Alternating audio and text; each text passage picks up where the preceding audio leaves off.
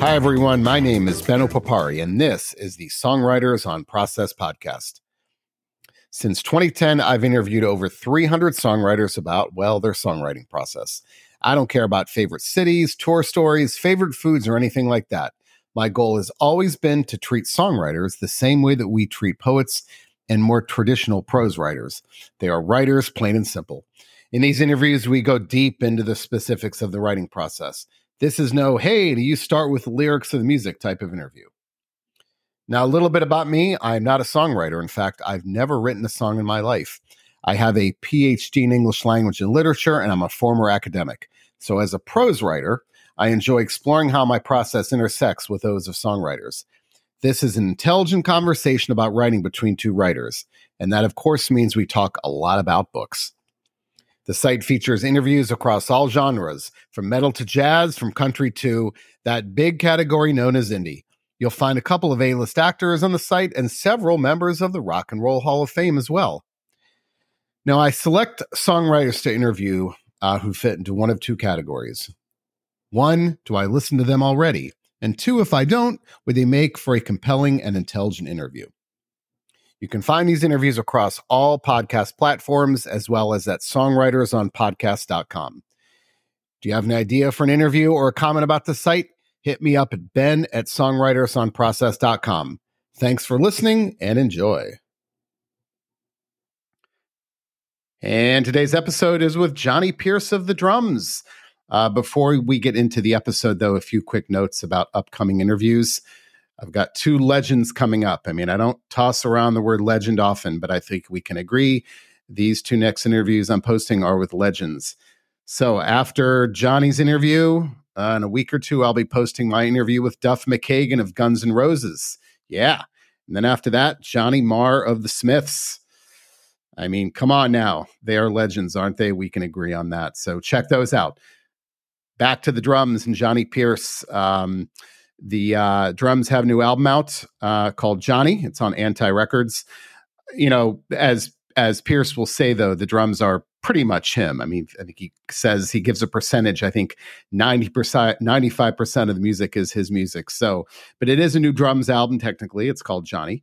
And as he told me, this process involved, quote, a little less practice, a little more mess. And for years, Pierce said that he didn't enjoy the songwriting process. He said, I never loved songwriting. I was never the type of songwriter who couldn't wait to get into the studio. And he mentions that a few times, just how he didn't enjoy the process. There was so much pressure on it. It was always stressful. It was literally for survival. It was, if I don't write songs, I can't put food on the table. So there was that practical element of the songwriting. But now he's much more flexible, much more open with it. And that's where the mess comes in, not being as rigid and just trying to enjoy the process a lot more. And that involves, as you'll hear, it's a great description because I wish you could see this because, you know, I do these over Zoom and you can't see the visual, obviously, but he kind of did it for me when we were talking. He goes into the corner of the room where two walls meet and he starts singing. And as he's singing, he slithers down the wall. And I'm not sure how he arrived at doing that, but it's a great story. So make sure you check that out. And I love this interview. I'm a big fan of the drums. This was great, but I enjoyed hearing him talk about the evolution of the process, going from less practice, a little more mess, a little more spontaneity. And I think he's better for it, or he says he's better for it. So with that, enjoy my interview with Jonny Pierce of the Drums. Listen, thanks for taking the time to talk to me. I always start by, I'd like to know if writing in any fashion is an everyday thing for you or just kind of when the mood strikes. I mean, I when I read interviews with prose writers, to them, it's pretty simple. You write every day, no matter how bad it is. But songwriters, I think, often are a little different about that. They sometimes tell me, only when the mood strikes. So where do you fall into that category? Well, you've asked me this question at a pretty interesting time for me to be answering it, because I, for so long, had a process, which was one that I would describe as efficient, hard, maybe a bit punishing for myself. You know, it was like when I started recording for the drums, and I write and record, 95% of anything you've ever heard from the drums. So it's, in a way, it's like a solo project. And then I teach my players how to play the parts, and they show up and we look like a band sometimes. When I first started writing the very first EP for the drums, I didn't know I was writing an EP for the drums. I was just writing. I left upstate New York, or I left New York City. I'm sorry. That's where I was living at the time, working retail. And I moved down to the middle of nowhere in Florida and had no money. My rent was $150 a month. I was living in a field. The only thing around was a 7-Eleven across the street. Like, you had to go across the highway to get to it. And broke as a joke, with one weird reverb machine that I stole from my father's church, and like some spring reverb machine that I just held onto for years, an MS-10 synthesizer, and a beat up guitar. I can't even tell you the brand. I wasn't really a guitar guy at the time. And I sat there on this shitty carpeted floor and used some weird program called Cool Edit Pro. I don't even think they make it anymore. And I recorded what are now some of, I wrote and recorded some of the, what are considered the drums, like, hits, as you want to call it. And I wrote them in hours, sometimes one song in an hour, written and recorded and done. And that's the version that's still out in the world today. Right. It was like these songs just were flowing in a way, that's kind of hard to describe. I mean, I guess I was in what people call the flow state without knowing it. I don't even think we had that term back then. But I was in some sort of trance or something. My body gave me these songs, and I was kind of recording and writing as fast as I could. And it was like boom, boom, boom, boom, boom. The drums kind of overnight took off. It was really quite a whirlwind. And from, so in my mind, working quick, working fast, kind of not leaving the bedroom where I was recording until I had a song. No breaks, I remember I would pour a giant, or I would make a giant pot of coffee, like all the way to the top, and I'd throw ice cubes in it, and I would just chug the whole thing. And I'm like, all right, it's time to write a song. That's where this like punishing sort of stuff comes in, right? And it's like, I got to do it. And I did it. So for me, I learned, you go in and you work really hard, almost in a manic state, to write songs. And I did that for a long time, kind of all the way up until Brutalism, which is my last album, where I started the process of slowing down a little bit. But, up until very recently, songwriting for me was not exactly, if I look back, I don't think it was a happy process. I don't think I was feeling joy in any of it. And there was this pressure for me to deliver. Part of that was, I grew up very, very poor. And part of that was just to survive, literally to pay my bills, to keep the lights on, right? And so I just learned to go hard. You go hard. You write a whole album in 3 months, or you write a whole EP in 2 weeks. It was like these kind of ideas. And it felt good when I could pull that off, and people also liked it. Of course, that's like, whoa, this is the winning combination for me. But what I sort of discounted or ignored is sort of the suffering within all of that for myself. Yeah. How hard that was on my body, how much pressure and stress and anxiety was like amidst all of that. And in a way, I think I took that as, I wore it as a badge of honor. Like I've always loved like punk and underground, and it kind of made me feel like, yeah, I go hard. I'm metal, man. I'm punk, and I'm writing these swirly indie pop gems, but it had the spirit of like, yeah, I go hard. I'm not sitting around and taking my time and being relaxed, and I don't need to take care of myself, And so, as you asked this question, I am in the middle of something very different. I feel like this album that's coming out, it's called Jonny. It's coming out in October. I feel it's my best work. And I haven't said that about every album I've made, I promise. To me, when I listen to this album, I really see my soul, like who I am. It's almost like looking in a mirror or listening to a mirror, I see myself just reflected back at me, all the parts of myself. And I'm not able to say that about my records in the past. Maybe a song here or there where I've really connected with my heart.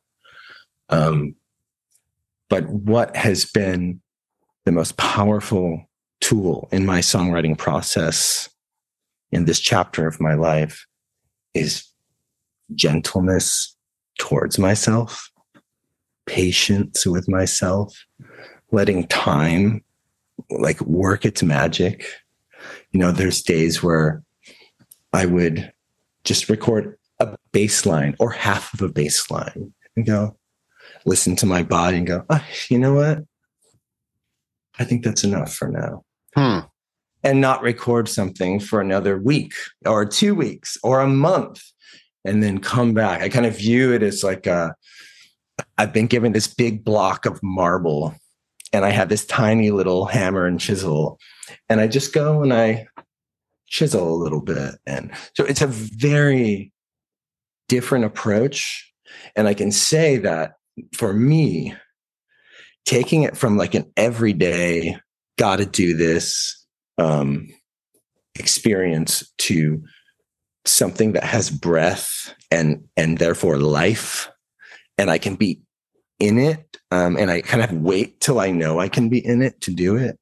It just makes the whole process longer, yes, but the riches of fulfillment are just like overflowing. So it's been very healing and peaceful in a way, But like, I'm also a realist. I mean, I'm also at a stage in my life where I have the luxury to be able to take my time, and 99 out of 100 peers of mine are contemporaries.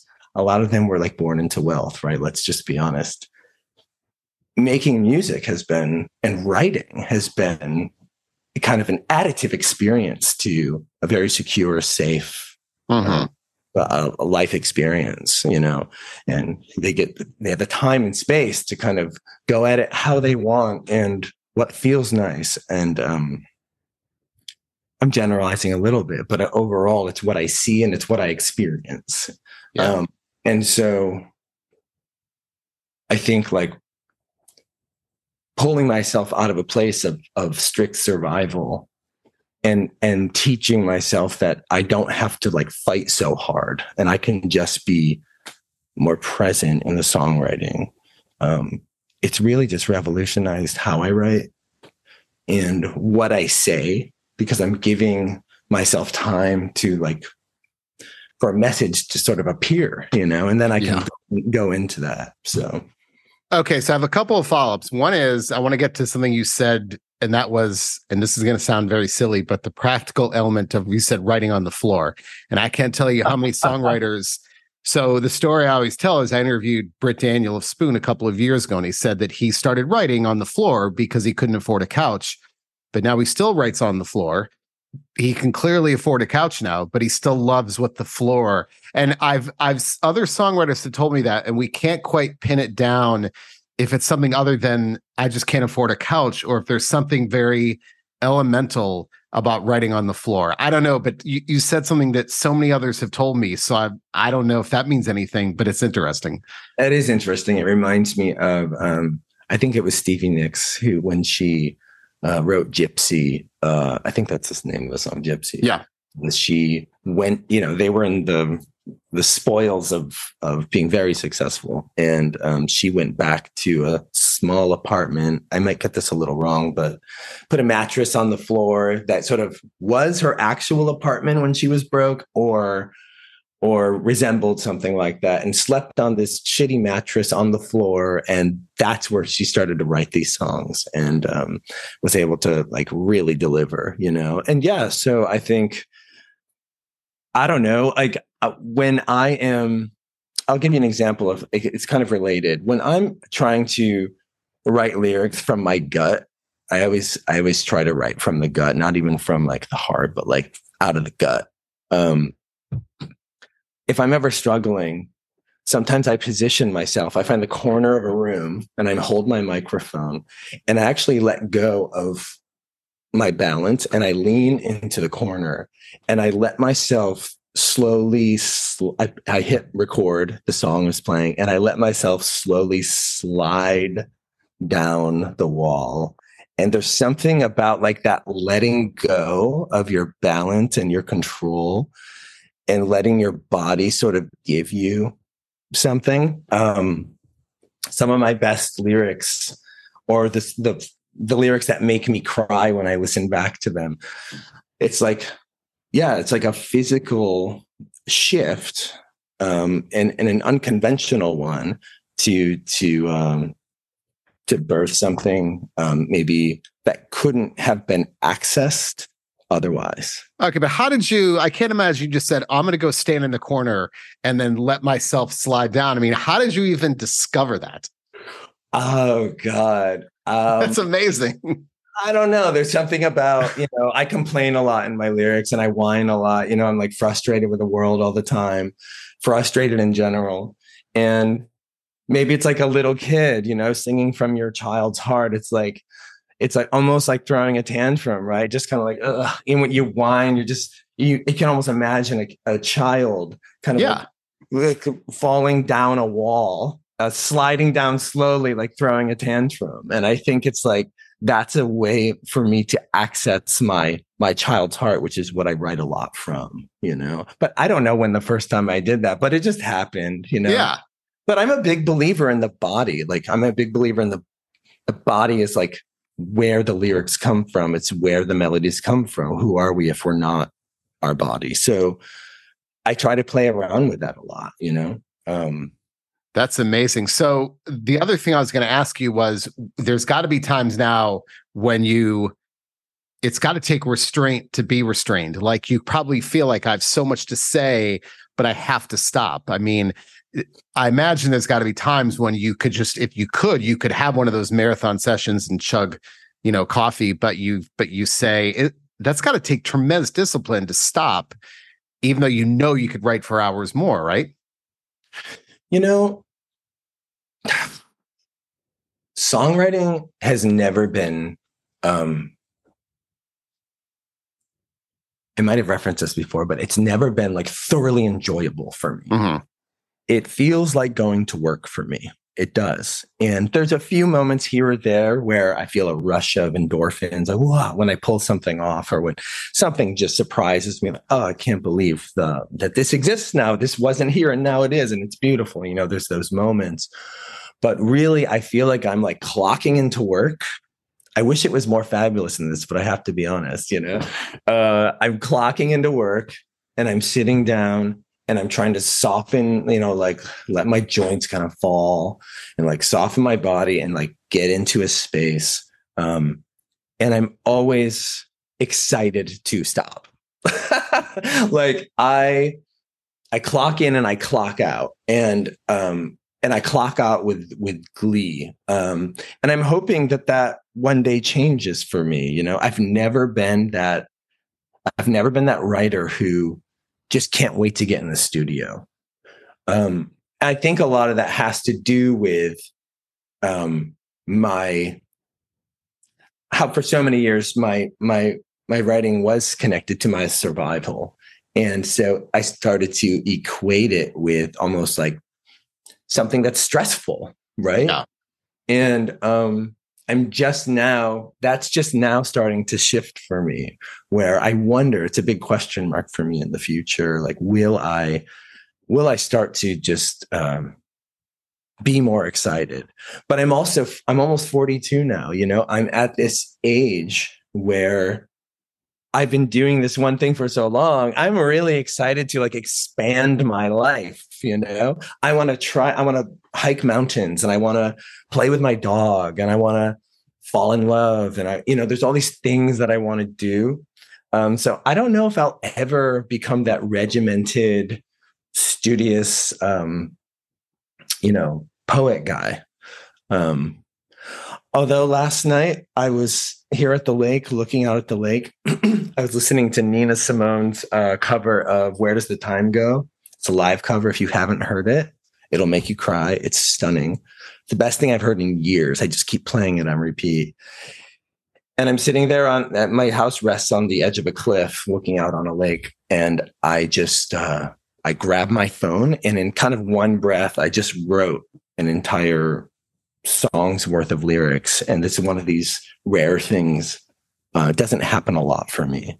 I just started crying too. Like, there was just something that was like, ooh, that's kind of nice. And that feels connected to this new way of writing. Like, I wasn't clocking in. It just was there, So I'm really big on less practice and a little more mess. Like, I want a little more mess.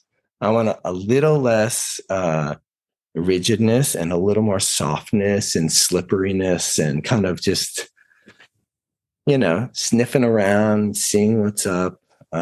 That's become more of my process. I don't even know if you can call that a process, but it's kind of vague, and it's almost a mystery to me, but it's about just being in it, being in whatever is happening, and just letting that sort of lead you. But I think it also takes being connected to your heart, and connected to your body. So that's been a huge focus for me, is just going inward, and then the songs, paying attention to a lot of what's in here. And then the songs just sort of give themselves to me, and it feels like a gift. It feels like I'm getting away with murder, to be honest, but it wouldn't happen if I didn't give it time and space, Yeah. So I don't know if that makes sense. No, it does. Absolutely. And I want to ask, because I see her holding a pen, and I love hearing from songwriters about whether, when it comes to writing lyrics, they prefer, pen and paper. And I just had a great interview with Jerry Harrison of the Talking Heads a couple weeks ago, and he said I loved what he said. He uses a felt tip pen because he loves the scraping feeling that the pen has on the paper, and he can't write with a ballpoint. Absolutely, it's got to be felt tip, the scraping. And I said, that's amazing. So I'm curious, pen and paper, computer, phone, does it matter? Well, let's see if it's right here. Well, I have a pen that I love, and it has a leather case for it. And it's like the only pen I don't lose. I am paper and pen all the way. I have, notebooks and notebooks and notebooks of scribbled lyrics. And so this pen comes in this yellow leather case. It's divine. It's called Baron Fig. Do you know these pens? I don't. I think they're like $1 million each. And they write like $1 million. It feels so good. It feels like whatever you're writing is very important, Yeah. Maybe a little fake it till you make it there. But yeah, I can't really do the lyrics digitally. And maybe that's my age, I have a feeling Gen Zers don't really need to grab their journal or their notebook, but maybe I'm wrong there. Yeah, no, there's absolutely no, you can't generalize, because there are some that go back, want to be very retro, and then will use pen and paper. but the devotion even to like the color of paper, the type of paper, like, or maybe like it's lined versus unlined. Some people like the messiness of the unlined because it allows them to be more flexible with, it makes it look almost like a drawing. Well, I'm really irresponsible from an eco-friendly, vantage point. I blow through notebooks like you would not believe. It's ridiculous. I, for some reason, need to write really big. So I'm just flying through the pages, but there's barely anything on each page. Whoa. Why is that? I don't know, because I'm dramatic and I'm wild, and I want a juicy sort of life, and I think when I'm writing, I just can't get so tedious something. If I get a little analytic about it, I grew up in a pretty dark place for a child to grow up. Both my parents were religious zealots and kind of ran a community in upstate New York that was quite harmful to a lot of people, including me. And I would see my father writing, and he writes everything in capital letters, in neat lines, every letter the exact same size. Wonder if how I approach writing with a pen. I wonder if that's my response to all of that. I'm just having this thought now for the first. I know. I get analytical about everything. So I'm sitting there going, I wonder if I'm scribbling all over and being wild on these pages. It's just a fuck you, or a rebellion to all the rules and the boundaries and the bondage of that time in my life. Maybe it's just feels really good. It sets me free to be writing letters in a messy, sloppy, big, colorful, wild way. It does feel good for me to do that. Like I'm always enjoying that part of it. Do you go back? I'm sure you go back to those old notebooks sometimes. Do you go back there and mine them for ideas if you feel like you're in a rut? Yeah. No, I'm really about, in my writing, I'm really about looking forward, and I'm not so much about looking back. Sometimes musically, when I'm recording, I'll lean on what I've done in the past to sort of influence what I do in the future somewhat. But yeah, I'm also pretty hard on myself when it comes to my lyrics. Once they're out in the world, I'm kind of hard on myself when I listen to them. When I'm writing them, I'm thinking, oh, these are the best lyrics I've ever written. And then I put them in the world, and I feel like I've kind of outgrown them quickly. And it's not that I turn on them, but I'm ready to move forward. But the hope is that I'll be able to look back at those one day and feel a lot of love and tenderness about those, because they're worth loving, like they came from me. And so I'm getting there. That's part of the work in progress, Yeah. Just like not abandoning my past and the what I've written in the past, but letting it just be what it is, and letting it be beautiful in my mind. The new album coming out right now, I'm just really proud of it. So, I mean, those lyrics, they're some of the most personal I've ever written. They kind of go for the jugular. They really do. I had to listen to a test pressing of a vinyl test pressing the other day to approve the vinyl. And I had a friend come by to listen to the album front to back. And he cried twice. Wow. So that was a good sign for me. That felt really good. I've never had that experience before. He's also someone who's pretty dramatic, so take it for what it is. But so are you more likely? Okay, so the more personal the lyrics are you less likely to revise them because they came from such a and so deep inside? Are you more hands off when they're that personal? That's a great question. I love that question. Yes, I think when I really am tapping into my heart, look, I want my work to be meaningful. When I have written a lyric that quote unquote works, it kind of gives the song a nice tidy bow on top. I'm often regretting that decision, when there could have been another option where maybe it doesn't quote unquote work, or maybe it doesn't rhyme, or maybe it isn't the most obvious, but it's fucking beautiful. And it is from your soul. Those lyrics I tend to, yeah, I think that's very astute of you. Yes. I'm all about the vulnerability in the songwriting. I'll never write a song about like the train in Tennessee, like that's not ever going to be me. Yeah. Unless I'm dying on that train, Right. About it.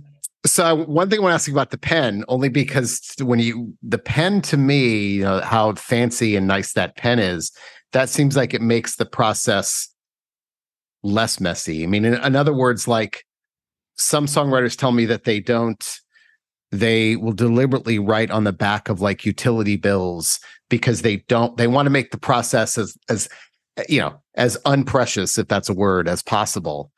But you've got that fancy pen there. And I feel like if you want to make it really messy, you just pull out that 29-cent Bic pen, right? But there's something about that pen that's important to you that, right? I don't know. I find that, and you don't have the fancy notebooks necessarily, but you got the fancy pen. And that seems like that would make that's the opposite of mess. Yeah. Well, I mean, the part I didn't tell you about this pen is it carries some significance. It was given to be. So I've been adopted in my life. I'm legally adopted into a new family. And this is given to me by my loving father. Yeah. And that's important. I mean, and that's right. I mean, not lose it. Yeah. Yeah. No, that's great. I mean, it's, I think we all have those things, those parts in our process that, for whatever reason we can't explain.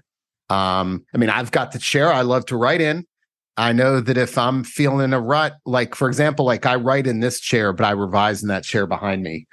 But, I'm not saying that's where all the revision, that's where the stuff happens. But it's like, I try to separate like work writing from playwright, from other types of writing. Right. And whether it's confidence, right? We all have to, I mean, you could read all these articles with authors and songwriters and who need to have that, wear that hat or have that, certain pen or certain things with him to write. It's superstition or it's just confidence. I don't care what it is, but absolutely you feel like if you play sports, it's that lucky jersey, right? Same thing with a pen. It's your lucky jersey, right? Well, and beyond the pen, I mean, along with what you're saying, I mean, I'm up here in this little cabin where I spent all of 2020, right? The pandemic happened. I shot up to upstate New York, thought I'd be up here for a week or two after it all kind of settled down. That was not the case. I stayed for a year and 2 months. I was in full isolation for 95% of that time, raising a little puppy. And this place became sort of a womb for me. It transformed from a little getaway, a cute little cabin, to a place of deep nurturing, safety, security. And, and I wasn't running around and touring. I wasn't in and out of studios. I was just here. And it was the first time in my whole life, in my whole adult life, for sure, including my teenage years, actually, where I just stopped everything. I stopped everything. And I was just here, and I got familiar with the walls and the doors and the ceiling and the knots in the floor and the deck outside and the trees. I have these 3 trees outside. I call them the 3 sisters, and I've named them all, and I feel like they're looking down on me and protecting me. So this place, when I come here now, my heart instantly softens, and I feel like I could write at any time. Mm-hmm.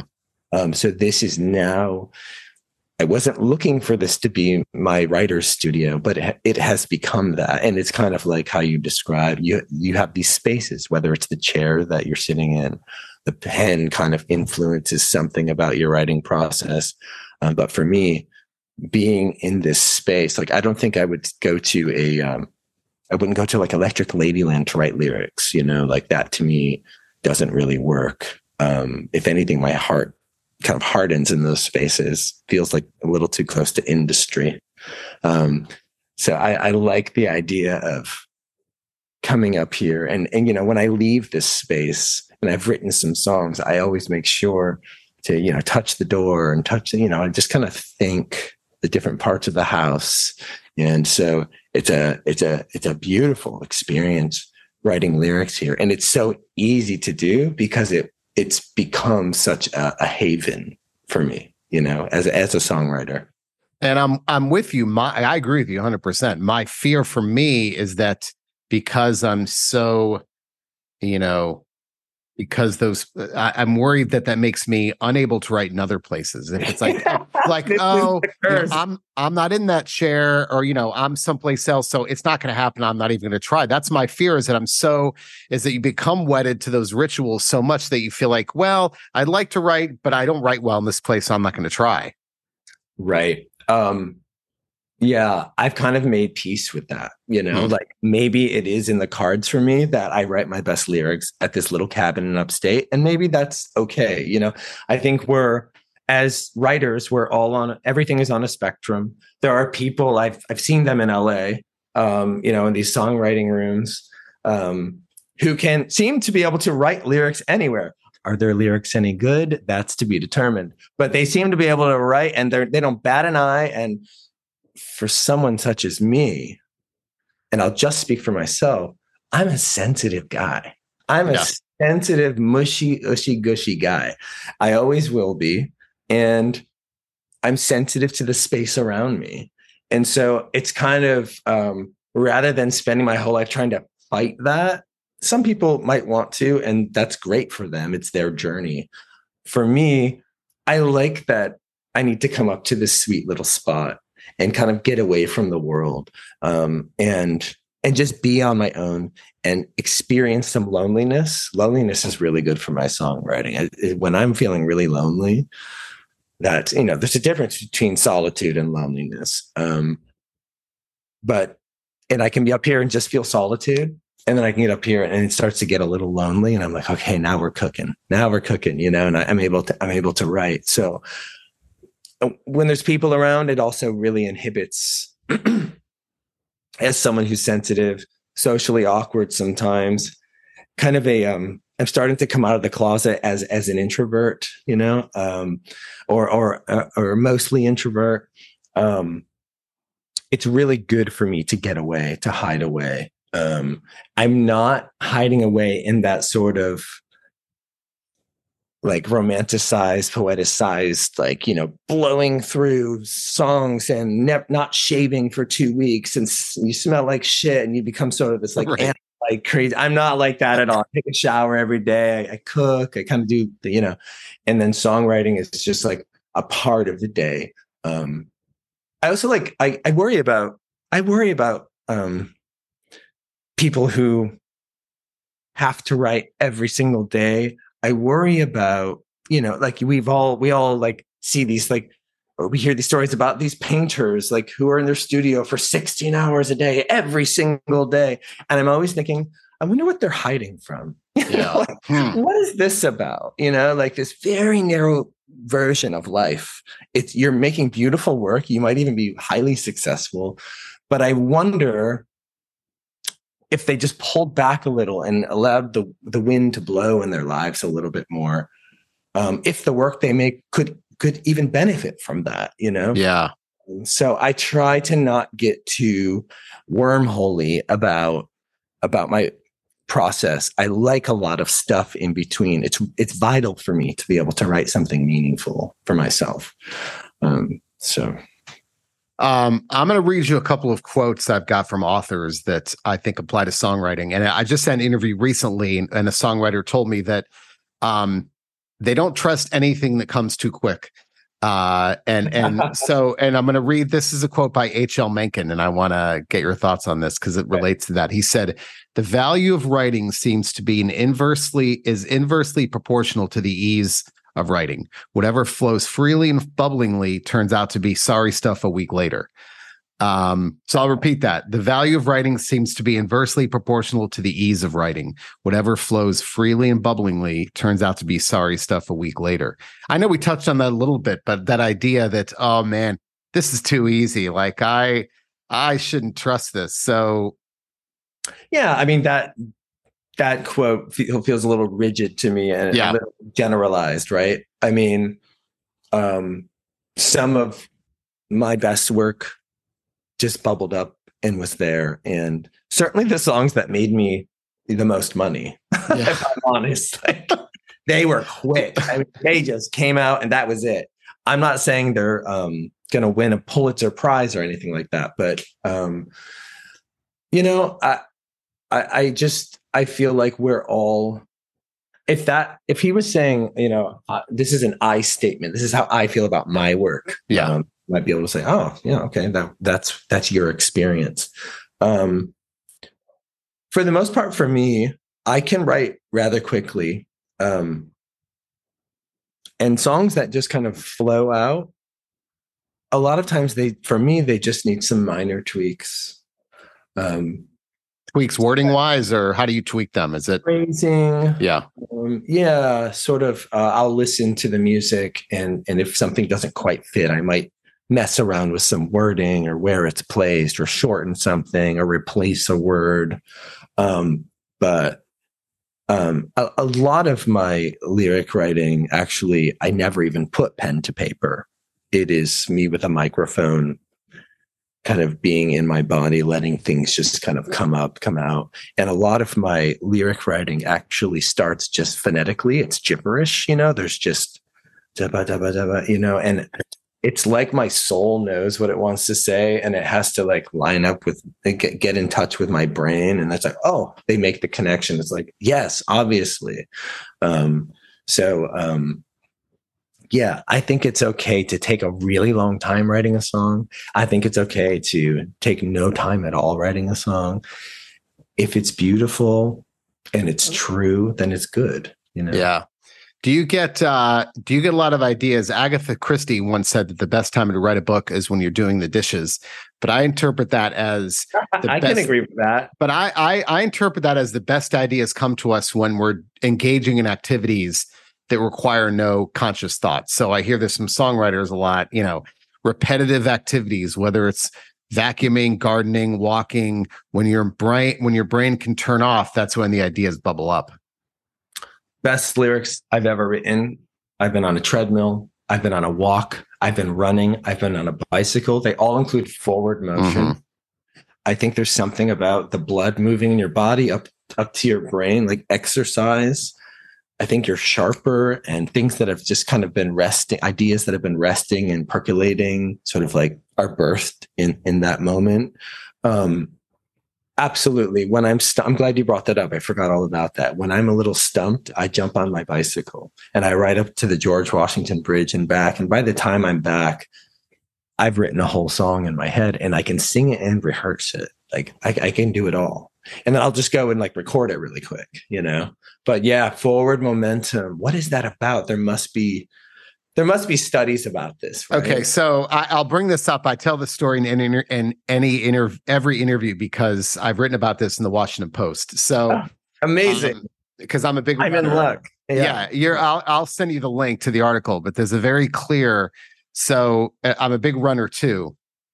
So. And you're doing all this stuff, people can't see this. You're doing all this stuff that's absolutely brain. So there's actually a very clear connection. There's a chemical in the brain called brain-derived neurotrophic factor, BDNF, that gets secreted through increased blood flow, which is exercise. So the studies have all shown this. So they put people on treadmills for 20 minutes at 60% max heart rate, which is not much more than a moderate walk. And after that 20 minutes, give them a battery of tests that measure executive function and higher order thinking. And those people always score higher than people who didn't exercise. for about 90 minutes post-exercise, that benefit lasts. So this is, I mean, irrefutable in the lab. So here are the parameters. 30 minutes at 60% heart rate. 60% is not much more, like I said, than a moderate walk. So the good news is it's not dose responsive. So 60 minutes isn't twice as good as 30 minutes, and 90% isn't better than 60%. But ideally, it has to be an exercise that requires as little brain power as possible. So if you're on a treadmill, that's not quite as effective because there's a balance issue involved in being on a treadmill. Walking in an urban environment, the effect is almost completely wiped out because you're trying not to be hit by a car. Right. And anything, if you're reading a book, so it ideally needs to be something that requires no forethought. So, or no thought. So you're 100%. I mean, studies, and again, it's fascinating stuff. And I absolutely use that as a part of my process. And I don't go run 2 hours a day, but what I'll do is I'll go like when I know that I'm going to be lagging. But when you say those things, there's a measurable scientific reason for that. Well, yeah, I mean, it's fascinating. I've always had a hunch that there was. I don't know why I haven't looked into it either, because I love that kind of stuff. Yeah, I'll send you the article. It's about 90 minutes post-exercise. And after that, it kind of trails off. But the evidence is, I mean, it's been proven across all ages. I mean, authors use it. There's a great book called The Friendship by Adam Sisman, which is about the friendship between the romantic poets Wordsworth and Coleridge. And they estimate Wordsworth walked 100,000 miles in his life, which comes out to like some absurd number. But he composed all of his poems on walks. And he wouldn't come back until he was finished with it. So he was able to have this amazing memory where he could do it in his mind. So, I mean, I could go on and on about the benefits, but there's absolutely, like when you say that you're going to run, you go for a walk and you come, or go for a bike ride, you come back. That's absolutely happening. That's absolutely happening. I mean, it sounds like it's almost like the opening up of the subconscious. It's like somehow the subconscious and the conscious are connecting, and the conscious is kind of pulling out what's been kind of stirring in the subconscious. I think there's a reason that when people have kind of an awkward talk to have or something, like, hey, let's take a walk, like, right. They're able to, people want to chat and they go for a walk together, like, and the conversation can be really vivid and full, and the flow is there, Yep. The evidence is irrefutable. Yeah. If I'm nervous to like sit and talk with someone, which I am often, I'll just say, why don't we go for a hike? And then we're blabbing the whole time. It's crazy stuff. Yeah. Okay. So last question. How much do other types of art influence you as a songwriter? Specifically, do you like to read? Who do you like to read? Other art forms, things like that? Yeah. So, I mean, right now I'm reading books that have nothing to do with songwriting. They shouldn't. I'm a big science guy. So I love reading about the brain. I've been taking courses up at Hobart and William Smith psych courses. I'm really interested in like how the mind works, and I'm reading some parenting books also. But I don't want to say too much about that right now. But yeah, I mean, I am a big, I'm a big proponent, big fan of kind of pulling away from something that might easily influence you. I think it's because I grew up in this, and everything goes back to childhood, doesn't it? It does. I know. It save you a lot of money on therapy. It's all the parents. But I grew up with my birth father on a stage, a congregation kind of worshiping him in a way. And it was a yucky experience. And so I think I had this aversion to being influenced, like starting from back then to seeing someone or something as, I don't know, to kind of be in a state of awe about something, I'm always like nervous to let myself be. So for a lot of my career, I've tried to, if I've noticed I'm being influenced by something, I kind of try to push the other way. I've always felt like I want to be on my own little raft as a songwriter, just with like a little paddle, and I'm just kind of paddling down the river, and I'm not jumping on any big boat where there's a lot of people. I'm kind of doing my own little thing. I'm admiring from a distance, and I'm appreciating. When it comes, like I said before, when it comes to writing my own music, I lean on my own work, which of course is influenced by artists, but I can't name them. I listened to a lot of Black gospel when I was a kid. My birth father loved gospel, and I still love it. It's in my bones. Like I just love it.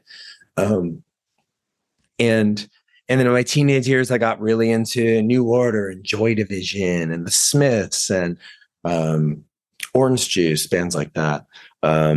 And I also like really got into electronic music and synth pop and synth-based experimental music, and all these like different genres that kind of don't have a lot to do with each other are just like in me. And I try to just let what's in me and what has seeped in unknowingly just kind of be there and present itself. So a lot of times I feel like as a writer, I'm just a vessel for my soul, and I just let that come out. I don't get brainy with it. I don't get, I don't make notes of like what I want this new album to sound like or who I want it to sound like. So I've always stayed away from scenes. I try not to be too influenced. I think my body, I keep going back to my body. It's just a huge part of my life, myself. And I, I've learned that there's, through my therapist, I've learned there's different types of narcissism. There's healthy narcissism. So I say that from a healthy narcissistic space, that I look towards myself for influence, knowing that I am highly influenced by every experience I have, every song I've ever heard. It's all in there. So I don't really need to go looking. And that's it for today's episode. Check back in a couple of weeks for a new episode. I do try to post these every 2 weeks, sometimes with more frequency, sometimes with less. A lot of that depends on my work commitments, my family commitments, and also when artists can talk to me. It's not easy to get these interviews. Speaking of interviews, did you know this is a relatively new podcast? I only started podcasting about a year ago. Well, depending on when you're listening to this, I should say 2022. But from 2010 to 2022, all of my interviews were transcribed, and they are all there archived for you to go down that deep rabbit hole. So if you go to songwritersonpodcast.com and click on From the Archives at the top, you'll see all of those transcribed interviews. I think there's over 200. So go down that rabbit hole. There's a lot of great interviews there. But you'll find all of those there. Again, the podcast itself is relatively recent, so there's a lot of reading you need to be catching up on with those old interviews. Speaking of interviews, if you have suggestions for interview subjects or want to comment or complain, anything like that, email me at ben@songwritersonprocess.com. That's ben@songwritersonprocess.com. And that's it for today's episode. This wraps it up. Thank you very much for listening, and have a good one.